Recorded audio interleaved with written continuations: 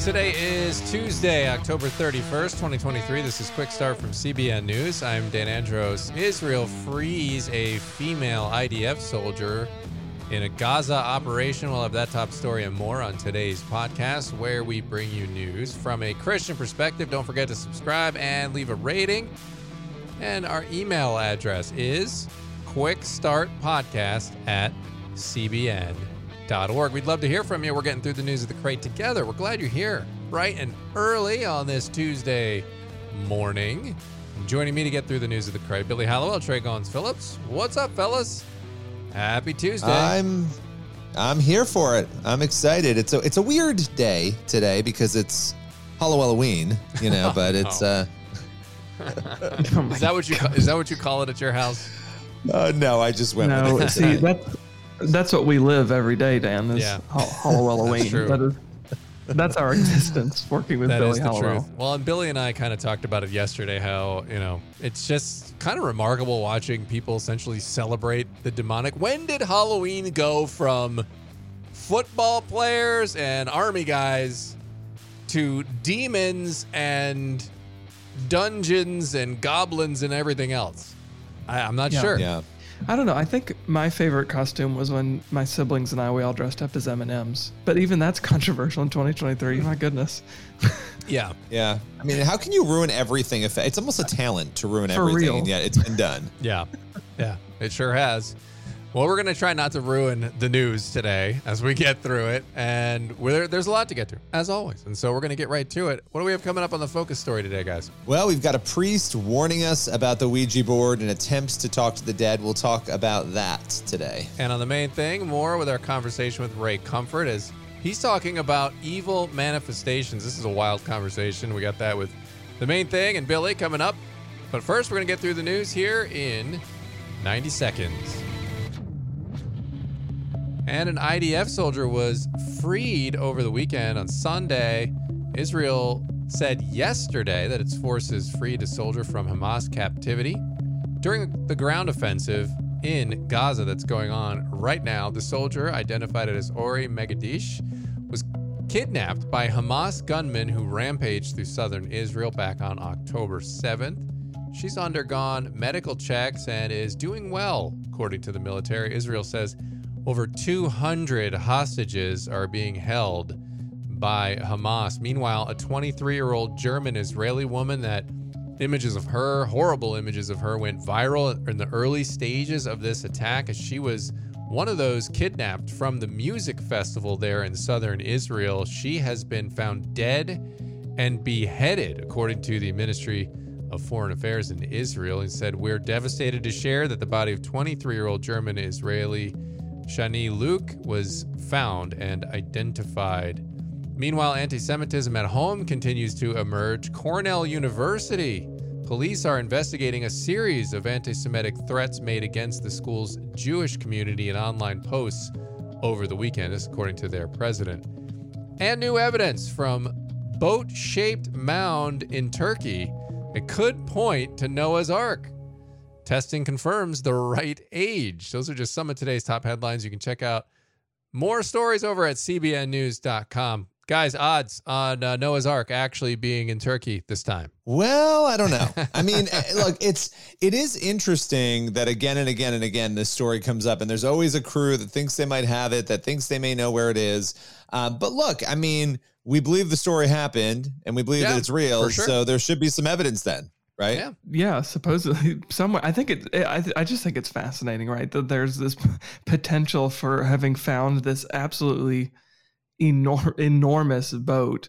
It would be cool if it was, but also my faith isn't shaken if we don't find it either. So I think that's the important part as Christians, to be fascinated by it if we find it, and if not, better luck next time, I guess. Right. Look, and I'm not an archaeologist or anything, and so I chuckle because I just think the odds of finding, even as large as it is, all that wood would have survived thousands of years. Yeah, it's pretty remote. Yeah, it feels at this point like it would have disintegrated and just worn down by now. Maybe not. I could be wrong. I'm not an expert on how these things age, so I don't know. I'm just pure speculation on my part. I do know that I have seen a very large ark resembling thing in Williamstown, Kentucky. That's there. If you haven't been there, you should go to that. Ken Ham's Ark Probably Encounter. not the real one. No, probably not the real one. And Andros's own Disneyland. Yes. I mean, Yes. look, I love it. I love it. Phenomenal there. I've been multiple times, and it is great. And they just keep expanding. And so I think it's only going to get better and better as the years go on. But anyway, those are just some of the top headlines. Again, make sure you get over to cbnnews.com for more on that front. All right. The Catholic priest is warning about the dangers of the Ouija board. What's he saying? So this priest is out in Nashville, and he's saying something we've heard a number of times before, but it's interesting. You know, every one of these priests, they have a different way of sort of explaining the dangers of the Ouija board. And this is Father Dan Rehill, again, out in the Diocese of Nashville.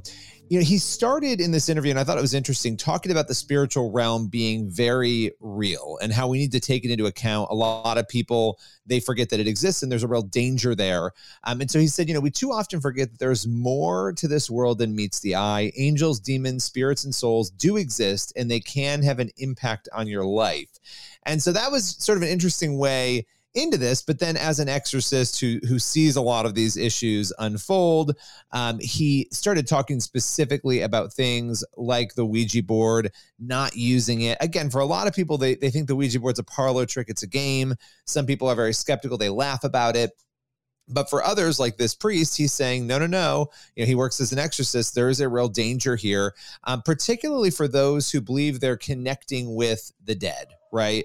And in this case, he said, demons lie and impersonate dead people. When asking a board for information about a deceased person or a life decision, they are all too happy to embed themselves in your life. Using a Ouija board is inviting a demon into your life, whether the person has that intent or not. So it's an interesting thing there about the intent, right? Whether it's there or not. Yeah, certainly. And again, we've referenced many times on this podcast, Ephesians 6 and the spiritual war that we're in. We're in a spiritual battle. And if you believe the Bible, you have to believe that these spiritual forces are real and that these are things that we struggle with. What else do we know about these boards? Well, you know, we know that a lot of people are out there using them for fun, you know, quote unquote fun. They'll host parties at sleepovers. Kids will play with this, and it's dangerous, which we know spiritually. But we also have talked to numerous people, including Jen Niza, who we've had on many times. She's an ex-psychic. That the Ouija board, these are tools that professional psychics use, right? These are tools that, you know, that people are actually using because they believe there's real power in it. They're not using it as a game. And the history of the Ouija board, it's actually a very strange history that goes back to a psychic who was very much involved in the creation of this in the 19th century. And so there's a deep history there. But these talking boards that were actually used for seances and other such events, it was bought by a toy company and became a quote unquote toy, even though that's not what it was initially created to be, right? So, and by the way, in order to trademark something back in the day, you know, the urban legend is in order to trademark the Ouija board, they had to prove that it was effective or that it worked, right? Like they have to prove that the game works in some way. And so there's a lot of speculation about how that came to be and how that happened. But yeah, the point is, this is a tool that many people like Jen Niza will warn about because it was something they put a lot of stake in real life in the past. Yeah, and I would imagine, look, it's never a wise thing to be dabbling in the demonic. It's just not a good idea because you don't know when you're going to actually open that door. And, you know, I would imagine the intent does, though, have something to do with it, Billy. Like you said, if you're just goofing around with it and you're not serious about it, it's probably not going to be a big deal. But there are people who do take this stuff serious. I'm constantly amazed at how many, astrologers and psychics that I see, like little stores around. I'm like, who's going to these things? But apparently people do. They do. There's a lot of that, actually, and it's becoming more popular. Yeah, I think that's the scary thing is the fact that like I can walk into Target or Barnes & Noble, Walmart, wherever, and you see entire like end caps or even a little section in the store that's completely dedicated to this stuff. And so many people I think have been duped into thinking that it's just a toy, like it's just something to play with. But it does open the door. I think it gives Satan a foothold into our lives, right? And I think especially believers, we should be wary of this stuff. I think it's one thing, like we were saying at the top, or you were saying at the top, Dan, about Halloween used to be this kind of playful thing, but it's become increasingly dark and sinister as the years go on. And I think that's by intention, right? Satan is the prince and power of the air, and I think he's using everything he can, every tool in his arsenal to manipulate people into thinking that these are lighthearted, not that big of a deal things, but they really open the door to some really dark stuff. Yeah, they really do. And then you combine that in the season we're in right now with Halloween and people celebrating darkness. They really are. And I see it all over. I've got RIP tombstones on neighbors' houses all around me. And I'm just thinking, if they would just pull back for a moment and think, why am I doing this? Maybe they would have a different outcome of, oh, I guess this doesn't make a whole lot of sense. Where's the fun in this? I just don't see it. Maybe I'm crazy. Maybe I'm alone. Email us. Look, quickstartpodcast@cbn.org. I'd love to hear. I know people have all kinds of different thoughts on this stuff, so I'd love to hear those, but appreciate you bringing that one to the podcast today. Billy, we're going to move over to the main thing now. Evangelist Ray Comfort, who we heard from earlier on this podcast. He says he's seen his fair share of evil manifestations. He continued his conversation with Billy, and for today's main thing, they discussed how a demon-possessed girl found freedom in Christ. Here's the remarkable story on today's main thing. This other story was about these two girls who had come to you for help when you were in New Zealand. One of the girls you named Jane. Take us through her story. I used to preach in the square in Christchurch, New Zealand. It was the heart of the city of 350,000 people. I did that every day for about 12 years, almost every day. One day I just finished preaching and two girls came up to me and they looked embarrassed. And I said, can we talk to you about something? And I just said, is it about demons? And they were shocked and said, yes, we think it is, because one of the girls, Jane, kept having blackouts. And I said, well, come up to my office at 2:00 and we'll talk. And I was 5 stories up, and I used to have something called the Drug Prevention Center, which was originally on High Street, which is an unfortunate choice of street names for a drug center, High Street. And we moved to this big dome building 5 stories up, and I said, come up and see me. So she came into my office, and we talked for a few minutes, and she said she had problems and she hated her father and stuff like that. I says, I'll come back and pray for you, because a customer had walked into the Drug Prevention Center. While I was talking to the customer, her friend ran out crying and screaming out that Jane was manifesting. She'd gone into a blackout state and she was crawling on her hands and knees, like you said. That customer left really quickly. And I went in and began talking with Jane and praying, exercising prayer, and telling her that she needed to get right with God and that she should get rid of her trinket. She had these demonic-looking things on it, particularly one thing that caught my eye. It would look like Tinkerbell in the Peter Pan thing. It was like a little fairy that she had around it. It just looked like, I didn't have a clue what it was, but it just felt like a goddess of fertility or something weird like that. So I said, get rid of that. And she felt free. And 2 weeks later, I received a phone call from a friend and said, Jane is having blackouts again. Can we come and see you? And it turned out she hadn't become a Christian and she hadn't got rid of that trinket. But I went to my office and waited for them. And a friend screamed out that Jane had gone into a blackout state halfway up the stairs. And I went down and she was leaning against the wall in a blackout state. So I went to take hold of her and put my hand on her arm, and she ran ahead of me. And I'm not exaggerating here. She threw herself over a balcony. It was like a 15 or 20 foot drop onto a wooden floor. And I instinctively ran after her and tackled her.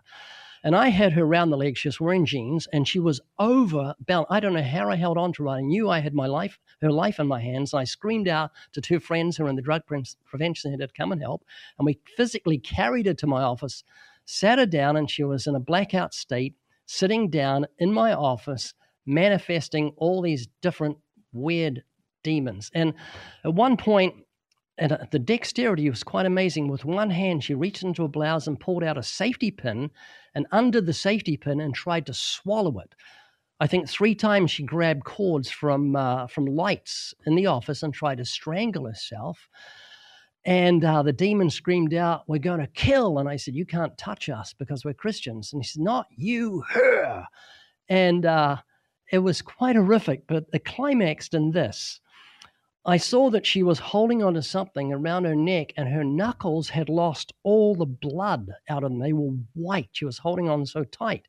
So I opened up a hand. It took me at least 30 seconds with both my hands to open it up, and I saw it was the little Tinkerbell thing. I grabbed it, walked across the other side of the room, and I used to make leather jackets in those days for people to order, and there was an anvil, like a little bit of a railway track, sitting on my desk. I got a hammer, put that trinket on it. I had my back to Jane.